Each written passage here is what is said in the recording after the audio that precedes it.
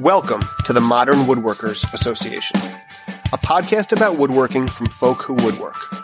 Woodworking is what we do, who we are, and what we like to talk about. So join us as we have a drink, sit around, and talk woodworking. Hi, and welcome to the 257th episode of the Modern Woodworkers Association podcast.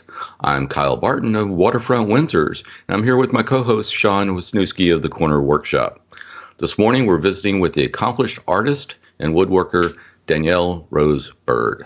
How you doing? Pretty good. How are you guys? Good. All right. Good. Doing well. I think I should mind mention... my chewing. I'm having breakfast. Oh, okay. Yes, we are recording in the morning, so that's a little unusual for us. And Diami can't be with us this morning, but he sends his regards. But why don't we say we get started? So things that piqued our interest around the community. I just have one, and that was a delivery I got yesterday of the Caleb James spoke shaves. I got both the standard spoke shave and the small round bottom spoke shave.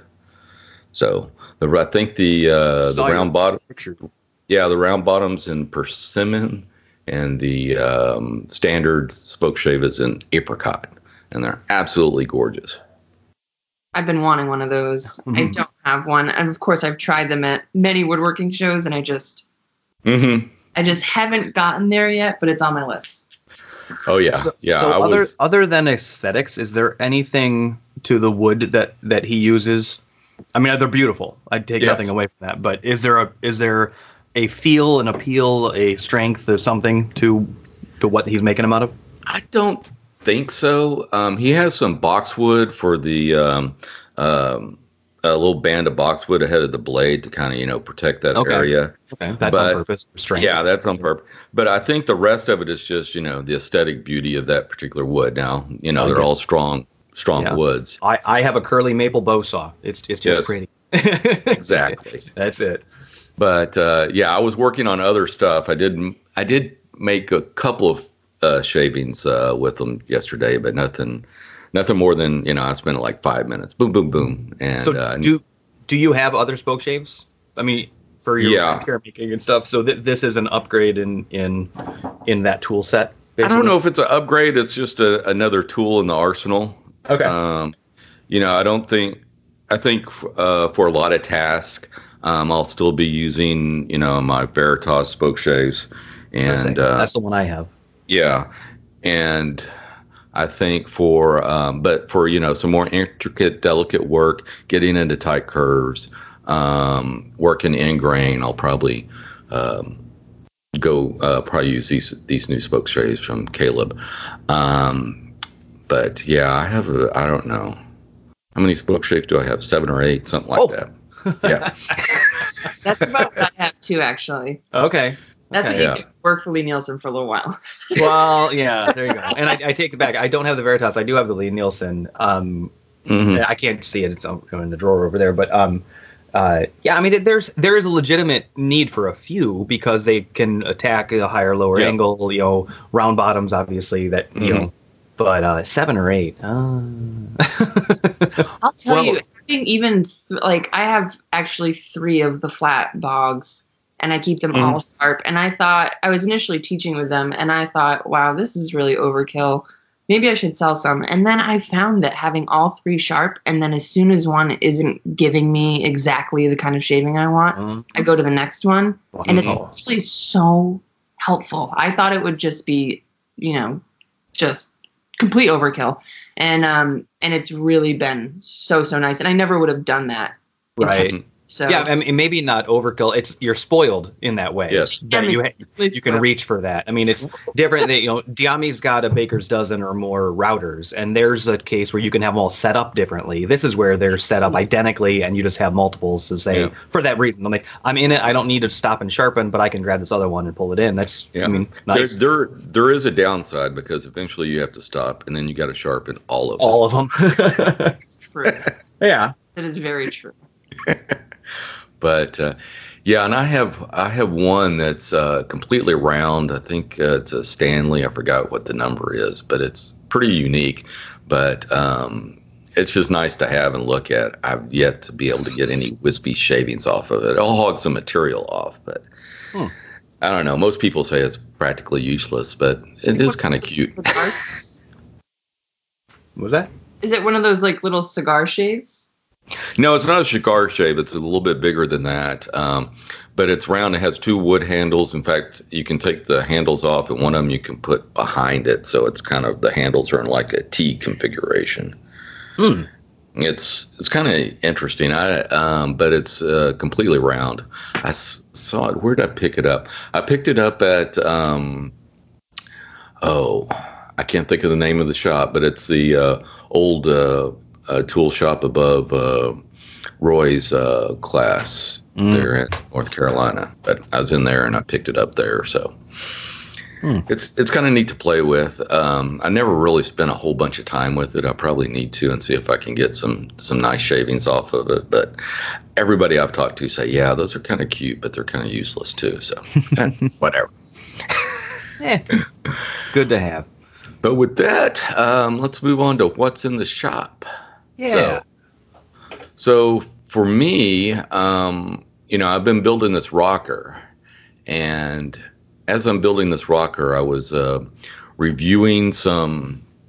I was doing the post, so I reviewed. It's a Pete Galbert rocker, and I was reviewing Pete's technique to set the post. And I'll go, I think Curtis has a YouTube video on posts. Let me go review that, because setting these back posts are really critical, because you're basically trying to get the tops of them at a certain point.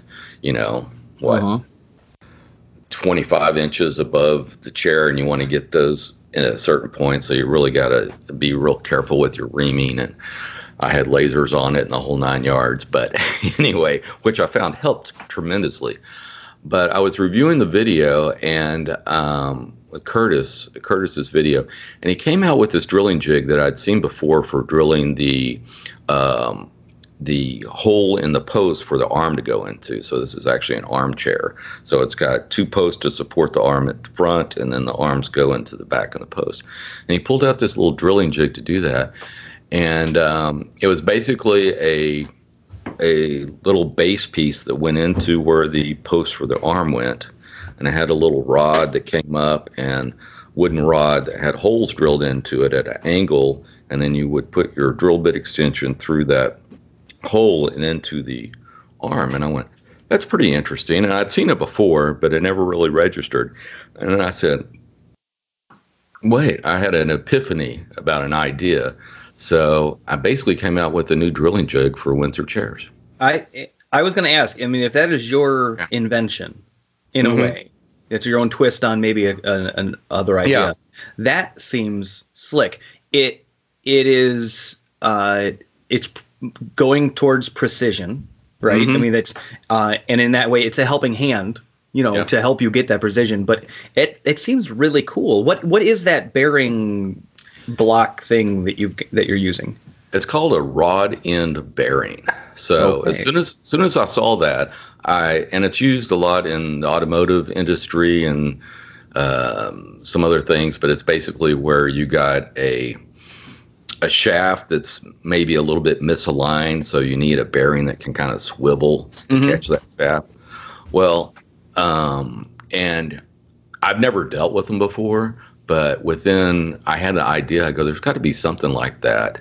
And because I'd seen something like that, I didn't know what it was called. But within about, I want to say less than a minute of Googling, I found exactly what I wanted. And then I ordered a couple of them, and both of them worked tremendously well. So, that's kind of my own little spin to it. But I kind of cobbled together a little jig. And, it's really simple, because basically this jig takes the place of the leg or arm post or whatever you have and fits into that mortise. And basically you just got to set the height of it, and then you can drill straight on. Yeah, and you're supporting in the middle, guiding from the middle. So right. Where traditionally you'd be just pushing from the back of the bit in, aligning is incredibly hard because you're looking from one point. Now you kind of have a midpoint to guide. Yeah, and your alignment is basically done for you. And all you have to really pay attention to is just stopping your drill when you get to the right depth. So, and Yeah. So, I'm looking at it. I've come up, I cobbled something together. It worked fine. But of course, I've come up with a number of improvements. So, patent pending, man. Patent pending. Something I can sell, maybe. Yeah. My first thing is I've improved the jig, and I got a lot of great response to it, and I'm going to send it to a friend of the show, let's say, who's a chair maker, to test it out. He's built far more chairs than I have, so but he seemed really interested in it, so I'm going to let him test it out and see what he thinks. But I think for the, I guess, more hobbyist chair maker like myself, it's really easy to set up, and I think for your more professional chair maker, it could also be a benefit because it's real simple to set up. It's easy to set up, and you're spot on. And if all your stretchers, say, in your legs are all at the same height, then it's boom, boom, boom. You can do box stretchers, H stretchers. I think it's going to be could be a game changer. We'll see. That's awesome. Yeah. Who said there's no new tricks? Exactly. Come on. Anyway, so when some folks like Tim Manning commented and goes, "That's clever." Yeah. Yeah, you did something. That's awesome. I mean, you'll still have the traditionalists to say no. I mean, this is a honing jig for sharpening. If you can't do it freehand, you're not doing it right, kind of thing. But there's a big market for needing that extra helping hand for sure. Well, maybe a small market. I mean, Windsor chair makers are, I guess, a bit of a niche, but of those, and that's truly. I mean, you might have solved a problem that everyone has that does that. That's pretty done, nicely done. Yeah. Well, thank you. One of the interesting aspects that I also stumbled on from, I guess, Jenny Alexander's video for making a chair from a tree is she had come up with this nice little jig to mark the center points of legs and stuff for drilling. And I went, I could use that jig with that little device, because basically you got a rod pointing straight at the other leg. And if you got a little bird's mouth piece of wood resting on that rod, you can mark directly the center line. Right. So, right. Huh. So that's what I was doing all day yesterday, was perfecting that. So well done. Anyway, so cool. we'll see what comes of it. For listeners, I got some posts out there on Instagram. Probably by the time this post, I'll have this episode post, I'll have some more out there too. So very cool. Anyway, that's way more interesting than what I got going on, because all of my free time, other than my running that I do in the mornings, I've been cleaning up this damn tree that fell down in my backyard. And so I lost half of it. Of the V, the one side of the V fell down, and that was one weekend. And then the next weekend, as I went out there to clean it up. I said, I'm going to take the rest of that down, which subsequently killed another section of fence when it came down. And I've got poison ivy on my shoulder blade from digging in to clean it up.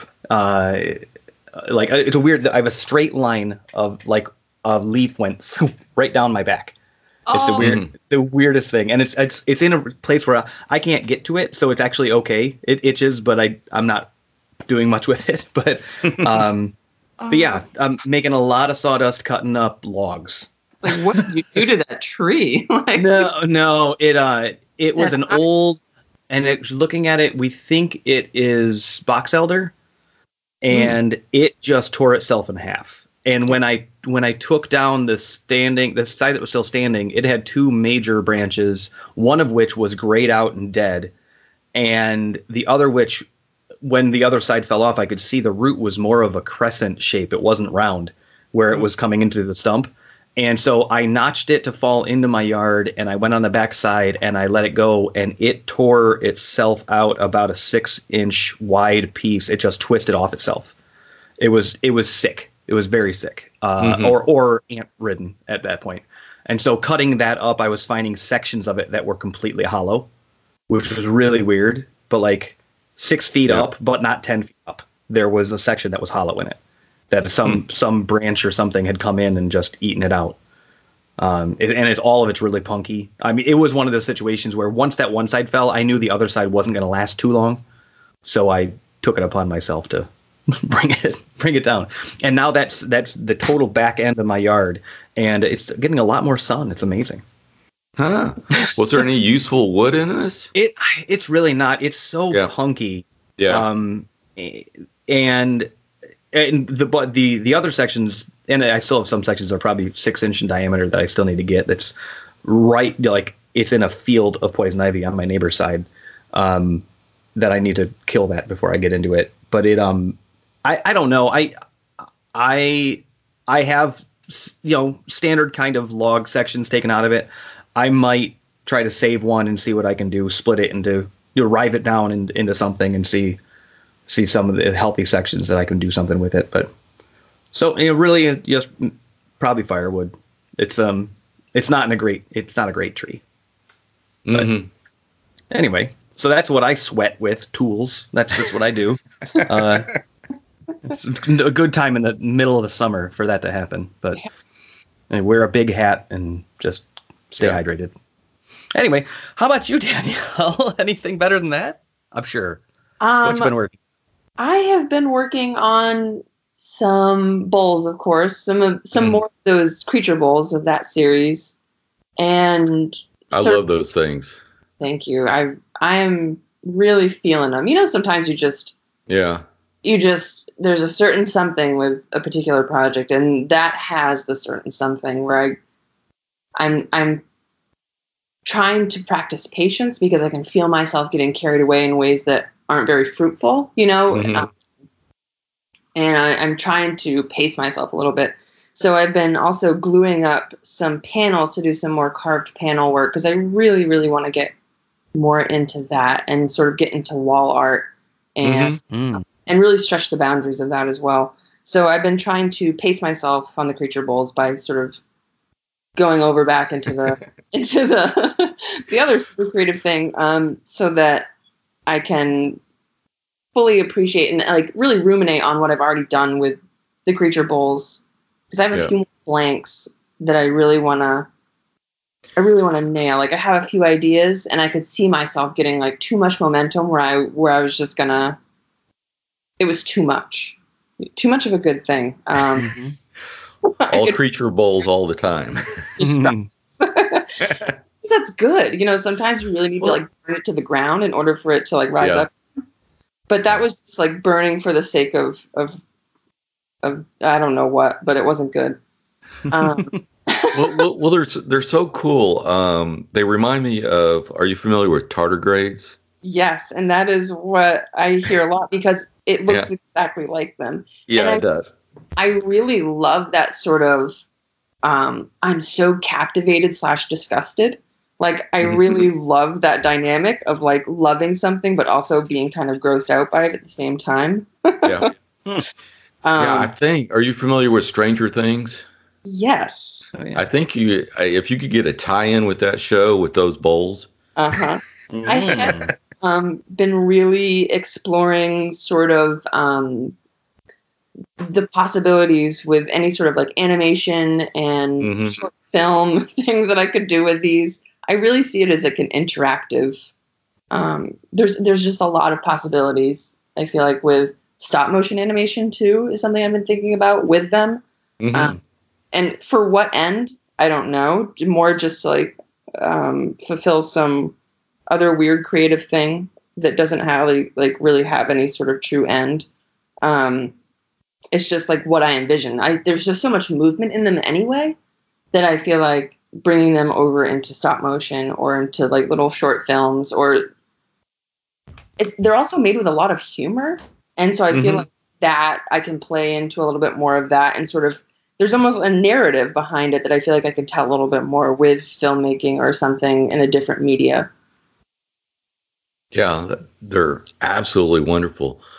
Well, let's back up just a little bit. So tell us a little bit about your background. How did you get in? How did you wind up getting into doing this in wood, so to speak? a very long and winding road. And this is probably going to get into like 5 questions later on, but I originally went to school actually to study medicine, and I moved to New York 10 days before September 11th happened.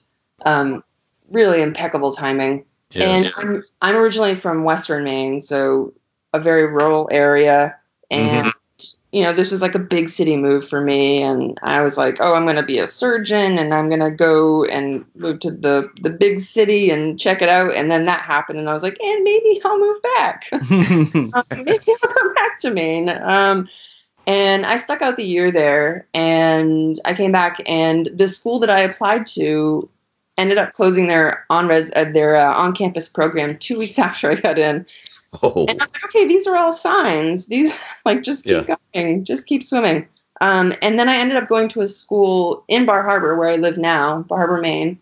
Beautiful. Beautiful sound. It's gorgeous. And it's called College of the Atlantic. And it's primarily an environmental school, but it's also just interdisciplinary. It's very self-directed. So there aren't a lot of rules. There is no true, there are concentrations, but everyone ends up studying what's called human ecology, which is basically a fancy term for interdisciplinary studies. So they let me study whatever I wanted to. And that's how I really got into woodworking, because I was able to explore different things. They didn't have a program per se. But I grew up with a father who was a carpenter and who dabbled in like clay sculpture just as like a fun thing. And I had a great shop class in middle school because I grew up in sort of an industrial paper mill town area. And so there was a lot of like feeder programs to the trades. And so I started sort of discovering, I studied music at College of the Atlantic, oddly enough, because they let me. I'd never done it. And I was like, oh, you're going to let me do this? Okay. And then eventually got into like junk sculpture and junk instrumentation, and then really into like musical playgrounds. I mean, I was going, it's not atypical for me, just like hitting every tangent possible. And then... Well, that makes some sense, because after following you for a few years, and it's obvious that music plays an important part in your life. Mm-hmm. Definitely. And it's been more so in the past year or so. I kind of came back to it.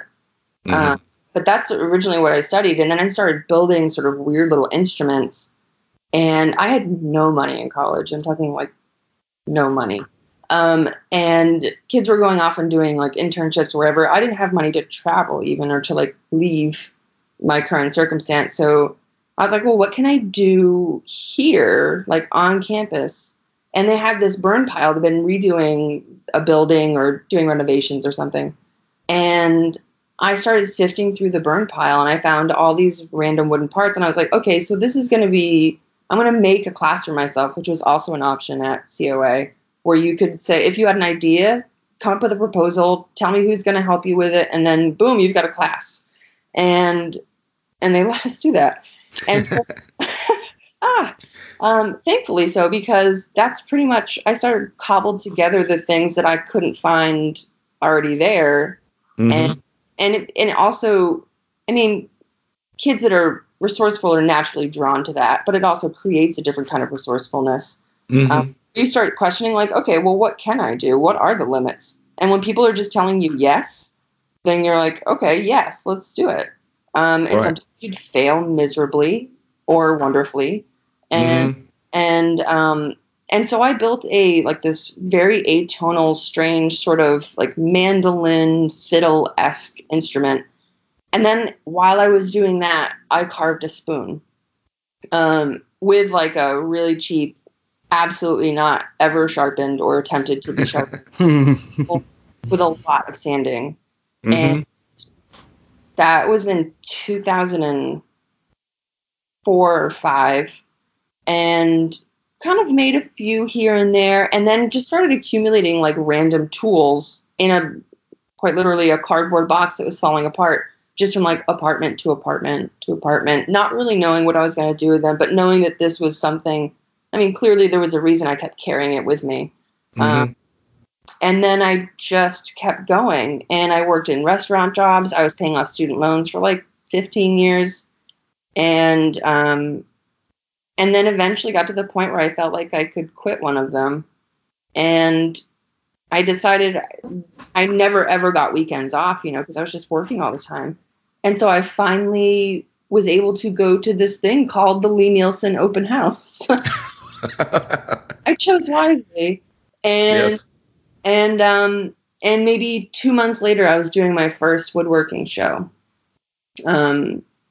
working with them and showing tools. And mind you, behind the scenes this whole time, it was always in the back burner. I was always reading and going to the library and ILLing books and just finding articles and magazines and just soaking up as much as I could. So I didn't realize like how much I actually knew without having the opportunity to actually do any of it. And that's where I started to play catch up, is when I realized had this opportunity with Lie-Nielsen and was like, give me the opportunity to catch up and I'll do what I can. And I did. And I think I kind of always find myself in that deep end. I gravitate towards it, where I just jump in. And if I'm not scared, then I'm probably doing something wrong. Well, that's fascinating. Just all about that. I mean, I think I think you're very fortunate to go to that school, because starting your own class and building your own thing. I mean, that, like you said, you can fail spectacularly, but also teaches you a certain amount of responsibility. Hey, I had this idea. Now I got to see it all the way through. Definitely. There's accountability, 100%. Yeah. Yep. So with that, and, I want to say over the past 3, maybe 4 years now you've started, like you said, you started with the Lie-Nielsen Open House, and that got you in there. But you've also been featured in several magazines now, and in fact, you have your own video there on Fine Woodworking's website, which is kind of like a compliment to your last article in the magazine. Definitely. And that was on shrink pots, right? It was. That one was on shrink pots, both the video and the article. Yep. And are you still making shrink pots?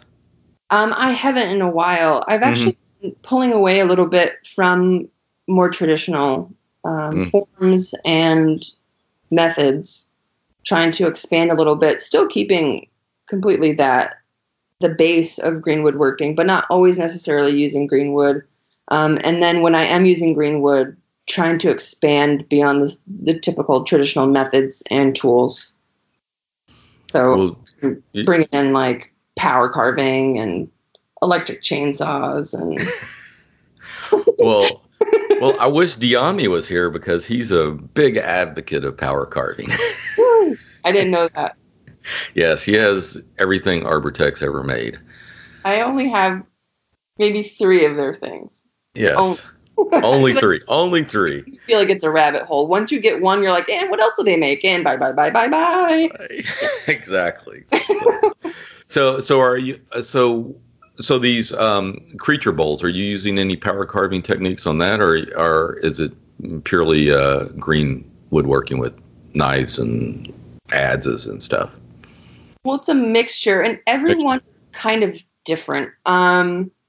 The first one I did completely with hand tools, mostly because I wanted to understand the relationship of, there's so many compound angles there and so many intersecting pieces that I feel like I did it in clay first, which I do a lot because. Oh, really?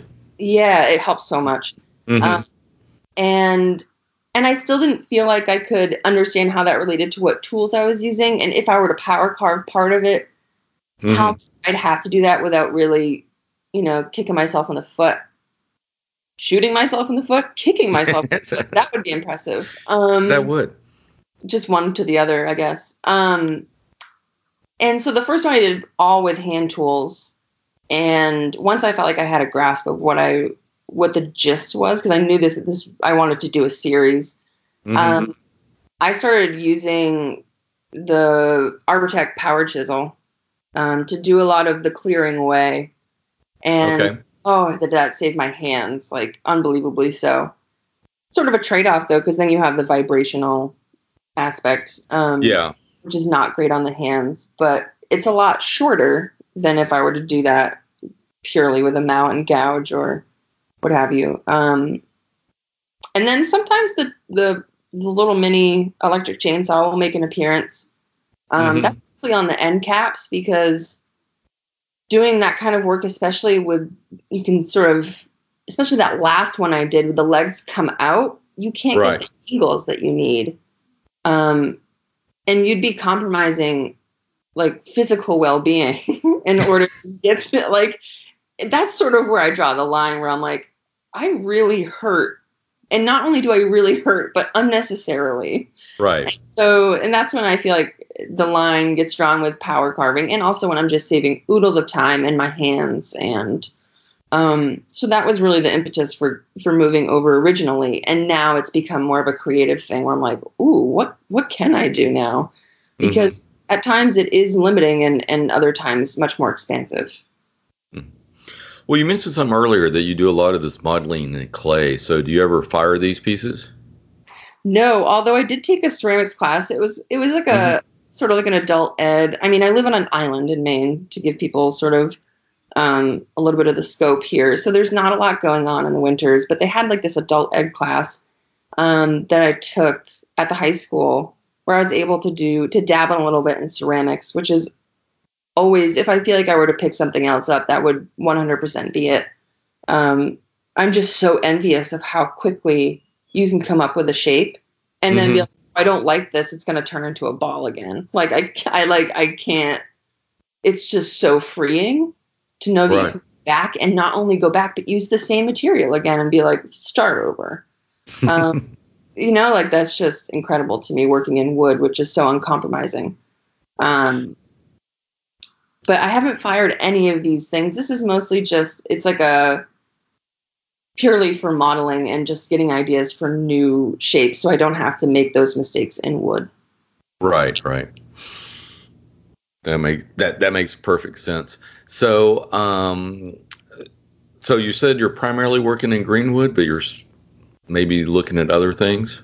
I am. So that the carved panels are, obviously in dried lumber. Right.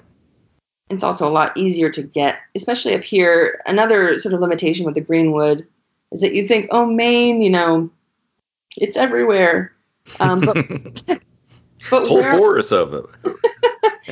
Where I live specifically, is with greenwood, you start to get like a radius of like where it starts to make, how far away it starts to make sense to harvest wood from. I don't have a trailer as of yet. I do have a truck. And so it makes it a little difficult going a longer distance. But also I live on an island with a national park. So there's a lot of federal land and a lot of privately owned land. Right. So I don't have as much of the like ask around. I do have an arborist friend who's been very kind to me. And that relationship has definitely saved me a few times. But it's becoming increasingly more difficult to keep a continuous supply at the right time that I need it, because I can't just have, I can't, like dried lumber, I can't just have a bunch of it, make one big run and then use it gradually. I have to sort of get it in chunks. And so it makes it really difficult and extremely inefficient. And so I started to branch out so that I can sort of, when greenwood comes along, I can grab it up and use it. And then having these other projects sort of on the side that are using air-dried lumber or kiln-dried lumber, and still getting out sort of my creative ideas in a different way. It's also a different market, really. So it opens it up in a variety of different ways. And I've also been moving into larger sculptural things, and that's really, I've barely touched that. I have sort of the wood here, and I've got my power carving tools and this little station outside of my shop that I hope to do more large form sculptural things with. So I'm trying to branch out into a few different things right now. Now, do you ever make strict furniture, so to speak? I know you've posted some stuff of some things that you've made in the past, but are you primarily in the sculptural bowl, wall art stage, or are there any, opportunities or any needs that you actually build furniture? I haven't in a long time. And honestly, the only thing I can see myself doing is for my own home or for friends.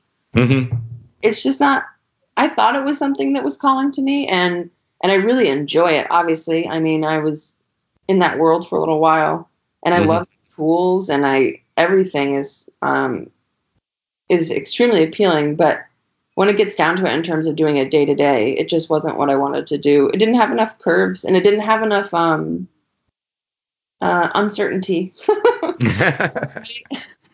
Well, no, all your current stuff is just absolutely fantastic. It's beautiful. But in preparing for you to come on the show, I reviewed your. I'd seen it, I guess, a few months ago, but I think you had a YouTube video where it's like my shops and projects through the years, and I saw in there that furniture piece that you made with dovetails and all that, and it's absolutely gorgeous. Thank you. It was definitely like where I started and the reason I got into it. Even after making like the instrument and that first, spoon carving, I thought that was kind of the beginning and that it was launching me into furniture. And then once I got, sometimes you have to do the wrong thing in order to find the right thing. And, it's deductive that way. And that's what happened, where I went into furniture and was like, actually, I got just what I wanted and it's not what I wanted. Let's go backwards yet forwards at the same time. And I just started revisiting those organic forms, and it's exactly where I needed to be. So tell us a little bit now. Now you're teaching classes, correct? I am. I actually have one at Lee Nielsen in, what's today? Saturday? It's in a week. And I don't have any more scheduled. I've actually been dealing with a lot of health issues, even like in the past, I'd say like a good handful of years. And I've sort of tapered off how much I travel. And in 2017, I had to stop traveling altogether, which is when I stopped working for Lee Nielsen. And that was the reason why.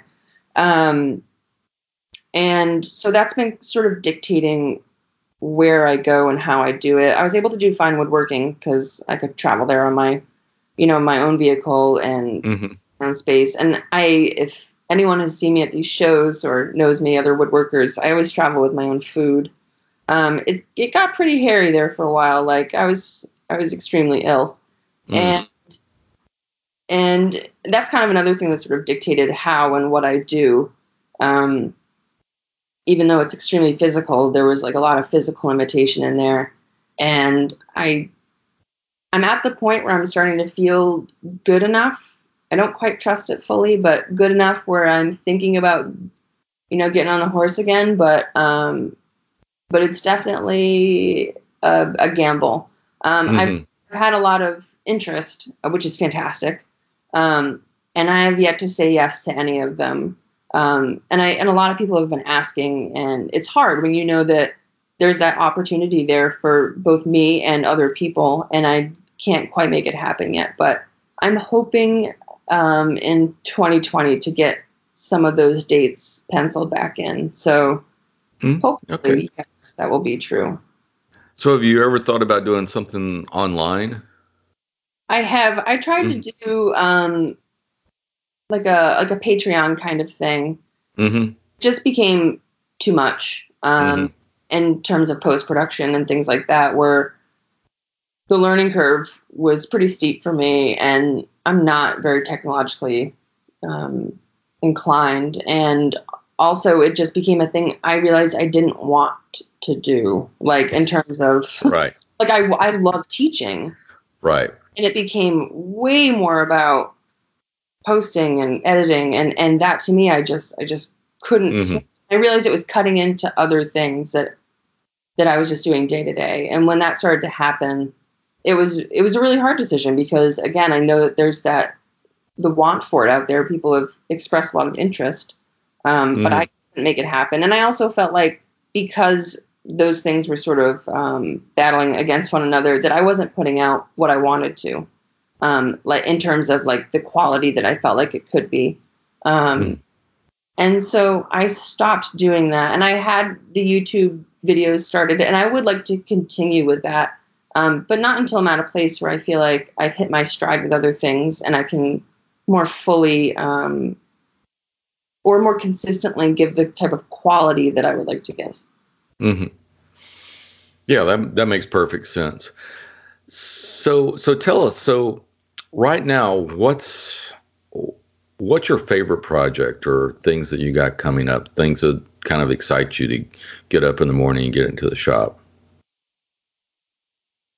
It's sometimes it's really abstract. Like I can't say that it's like a definite thing. I actually, for a long time, I kept a chunk of clay by my bedside. Oh, I was about to say, is it getting that clay and just molded it into something that you're not even, it comes together as you're molding it, so to speak. Exactly. Or I'll have dreams, I'll be dreaming about it.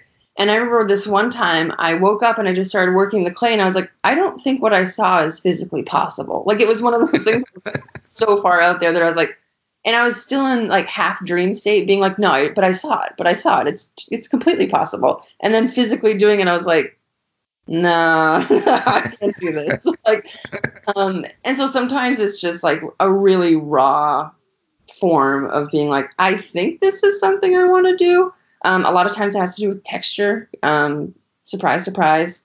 And I don't even know what project it is. It's like reverse engineering that far back where I say, oh, this is a texture I really love. What would that look good on? And then like, how would I present that? And sometimes it goes, okay, texture, bowl form, this is the shape. Or like texture, this would be on a flat piece. I think I could make a lot of it.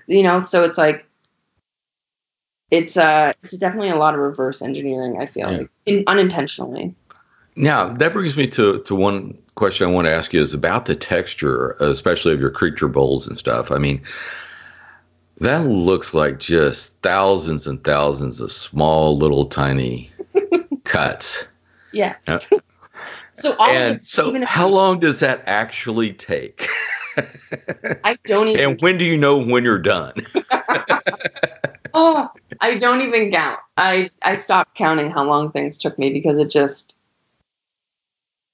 also because sometimes I have to differentiate the things that I'm doing. I have to like really mix it up so that I don't stress like tendons in certain parts of my body too much. So I'm always moving around. So it never quite made sense to like really keep track of time. And also I felt like it would have been completely defeating.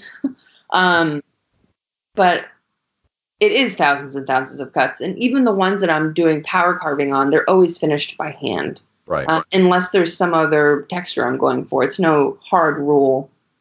And by no surprise, I don't really work in absolutes. So I almost always finish by hand just because it's the look that I like. Mm-hmm. And also when I do a slow roll into the finish of every project because I feel like if I too decisively say, oh, this is done, I'm always going to find something else. So I tend to taper and I'll spend like a week taking like 20 minutes with every piece and looking at it.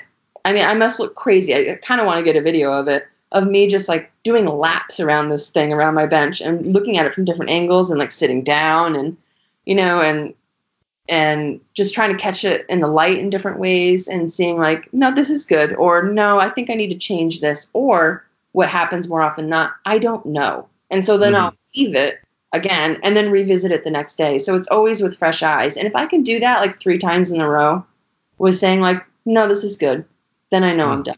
I had about the textures and looking on your website, you've got a few past works that were available. And there was one specifically, and I forget the name of it, but it was, the bottom was completely smooth. And then the interior had that chiseled texture look to it. I think it was the high-low bowl. I don't know how long ago you did that, but in that process, like you said, you don't know. It's you have to come back to it every once in a while, and it's hard to tell when you're actually finished with it.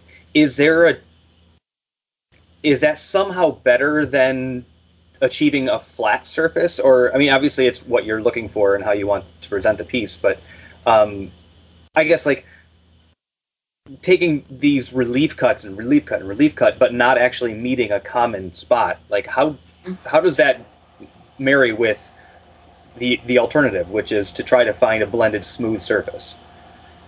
You mean like quite literally on the piece, or yeah, like I mean, you in that case, you literally worked the top and bottom of that piece in a completely different manner. It's evident you had to have in some way. Like that was one of those ones I felt like I could do it because there was a clear space where that could be. There was like a line of demarcation, like right on the rim of that bowl. Whereas in other shapes that I've done, it's a little bit harder because there's so many other pieces kind of intersecting that it starts to lose that intention.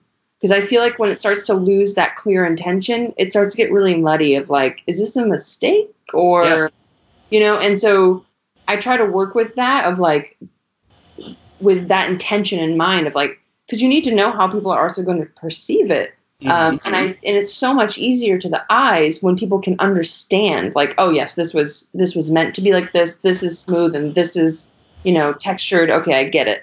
Right. Whereas when it's not like that and there's a lot of intersecting points and then some of it's kind of textured and then it doesn't blend well, or there isn't really a space to blend it, or the blending just looks again like a mistake, it just sort of loses the poignancy, Yeah, for sure. I mean, the way that piece is done, just from the shots you have on your website, it's beautiful. And because of that, I think you have that clear line between the two. It's just, it's cool to see, the dynamic in your own work that, you could in that case blend the two together. I don't know. It just, that really, really caught me. It's very interesting. I mean, I think that the chisel work that you do it would drive me nuts because I'm a pseudo perfectionist, but what's awesome with how you do it, you find a way to, and forgive me because I'm a computer designer kind of guy, but your reliefs can have different depths. They can go down, but the peaks form their own kind of surface. Definitely. In a uniform way, and you can tell that it's not like you dug a bunch out and then like try to smooth it over, because you'd have flats on the top and you really don't. It's a very delicate balance, and you do it wonderfully. Thank you. It's definitely like, it can be torturous at points because you're not, you can see it and know you're not quite hitting it, and by you I mean me. Like, I'm sitting there and I'm looking at it and I know it's not right, but that's sometimes why pieces just take, I've had the high-low bowl sat for months because I didn't know what to do with it. And then all of a sudden I was like, oh, and I didn't know what to do with that underneath. It was just like too large of like a swath of space where I felt like there wasn't enough interest happening, and the way that the texture related, it seemed overwhelming. And so I just let it sit. And then finally I was like, you sand it. Like, of course that's what you do, And I think that's why, like, working in those absolutes sometimes, like, I got caught up in the texture world. I love it. And sometimes I feel like in tradition, it's, we think it has to come off of a specific tool. And I was like, of course it needs to be sanded. Like, I didn't think of this because I kind of got trapped a little bit in my own little narrative of like what that needed to be. Well, that's one thing that's interesting about these bowls you've been doing recently is there's no right side up to them. They look great from upside down, right side up. If there is a right side, it's fascinating. Yeah, and it's so funny because that was definitely unintentional, but I think it's just because how my brain works, where it was like everything needs to look good, even if it's upside down, which you think about a bowl and you're like, but why would it be upside down? I can't answer that, but I just know that I enjoy it, but I also think about, we don't see it with our eyes upside down, like there's no real reason that would be doing it unless it was like drying on a dish rack or something. But when you pick it up, your hands instantly know that something else is going on. And I think that brings in like this other dynamic of, our hands are so well trained to feel those differences that when there's something else going on, we then want to bring it to our eyes. It's like now you're exploring it in a different way that you've probably never done with a bowl. Exactly. And also, I feel like it expands people's notion of like what is its function. And I think a lot of wooden bowls where you think salad, which if someone put a salad in any one of my bowls, I'd be like, great, like fantastic. If someone filled it with yarn and like put it in the corner, I would be so happy with that. If someone did nothing with it but looked at it, I would be completely 100% elated. And I think that all of those are a form of function. And I think that's why I sort of allowed myself to explore all sides of it, because I can sort of understand all functions as well. Mm-hmm. Now, I would be remiss, as many listeners know, I tend to gravitate towards finishes, and always curious about them. So, what do you use for a finish on these bowls? I've used a few different things. Right now, for the lighter color bowls, I've been using hemp oil. Okay. It takes a really long time to cure in the way that I want.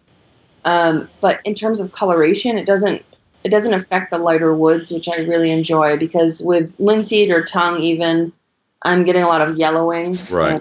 I just really don't enjoy it.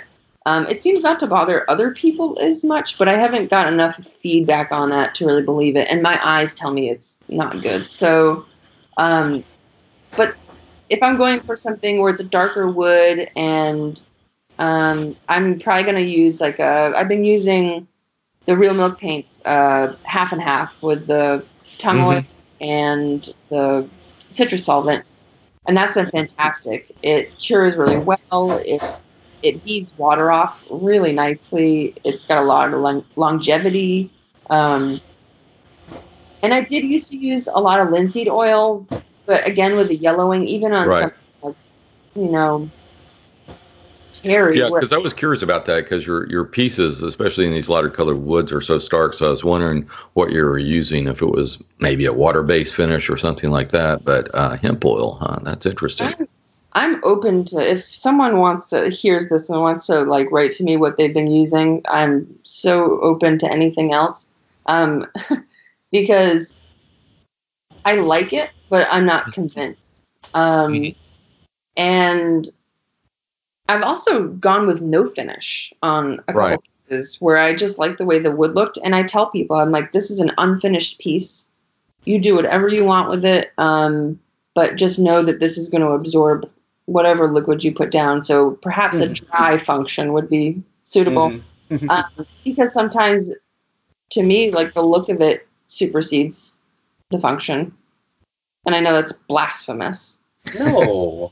But I mean, it is. It's like the collective gasp.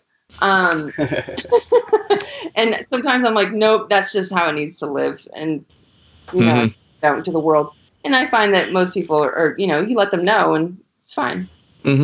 Yeah, I could imagine, after several years or a decade or two, the patina, something like that would develop, would be very interesting.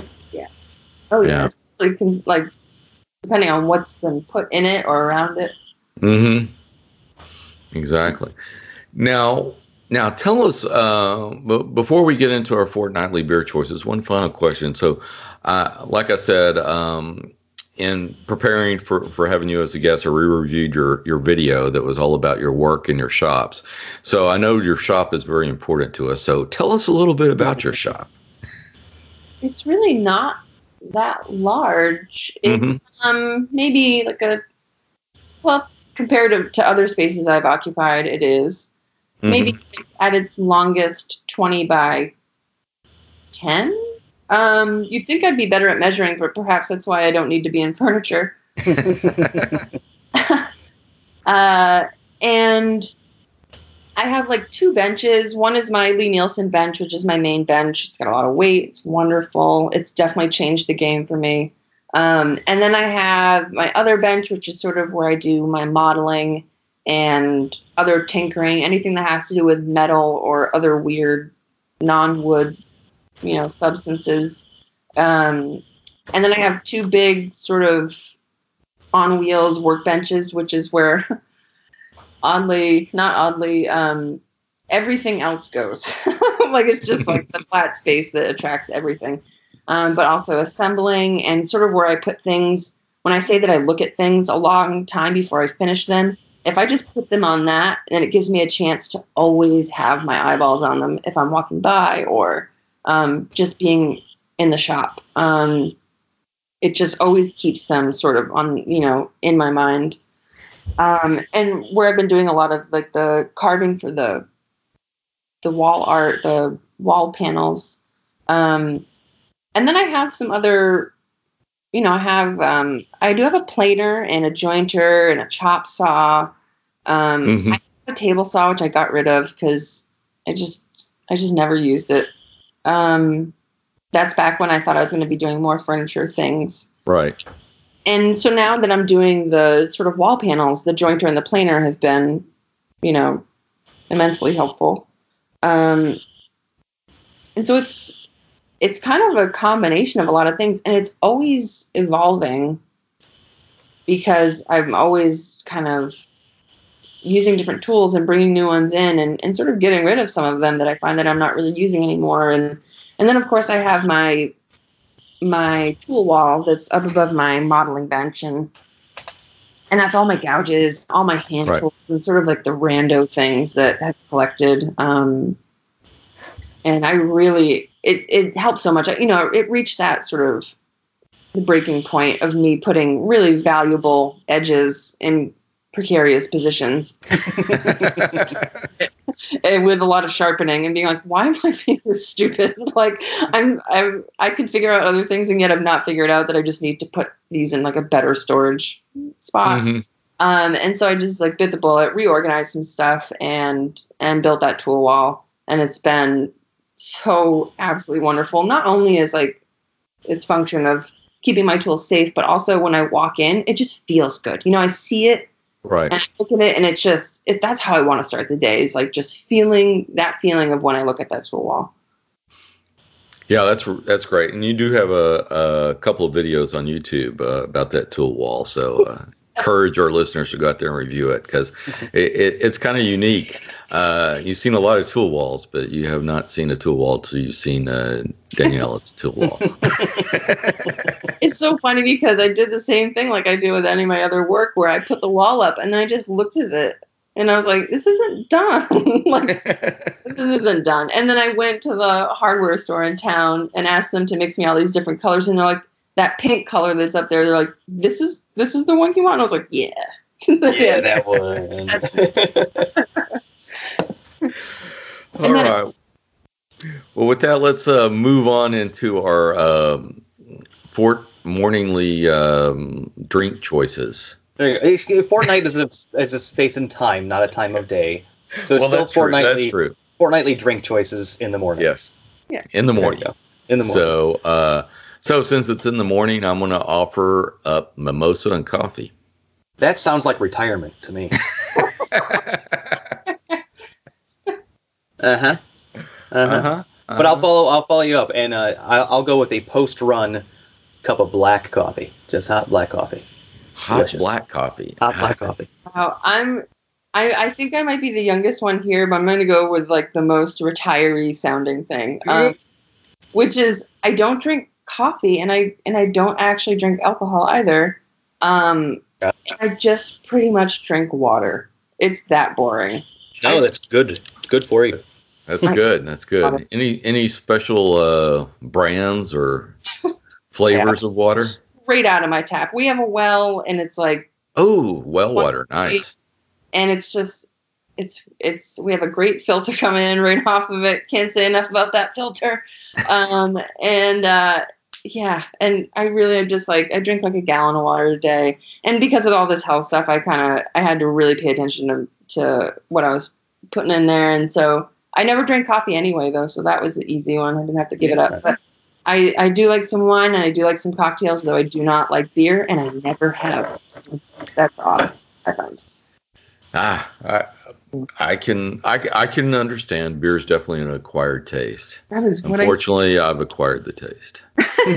Yeah, I'll say the same. I acquired the taste for coffee in high school and beer not that long after. Yeah, I love the smell of coffee. Like, like that's enough to wake me up. It sounds like so like straight edge, like only the smell is enough. But it really is. Like I can just walk into a Starbucks and be like, I'm good to go. Like, just through osmosis, you just that's all I need. Fairly energetic without it, so that might be the reason why I can't do it. It's not that I don't like the taste; it just makes me feel like hell. Like it's just because I go too far into the abyss. Like I'm already there. Like I don't need to go any more amped up than I already am. I hear you. Well, I understand completely. So, well, maybe I wish I understood completely. But with that said, so Danielle, where can people find you on the interwebs? The interwebs, my website, Danielle Rose Bird, that's BYRD.com. And that's sort of just like the general gist of it. And then more of my presence, like many people these days, is on Instagram. And that's Danielle_Rose_Bird. Okay, great. So, Sean, where can folks find you? Per usual, I'm at SeanW78 on most every social media. Find me there. Kyle? And you can always find me at barton.kyle on Instagram, the only social media platform that matters. And with that just about wraps it up for this show. So if you haven't already, please subscribe to the show on iTunes or Google Play Music. Just search for the Modern Woodworkers Association. Then you'll never miss any of our exciting episodes. And while you're there, leave us a review. Thank you for listening to the Modern Woodworkers Association.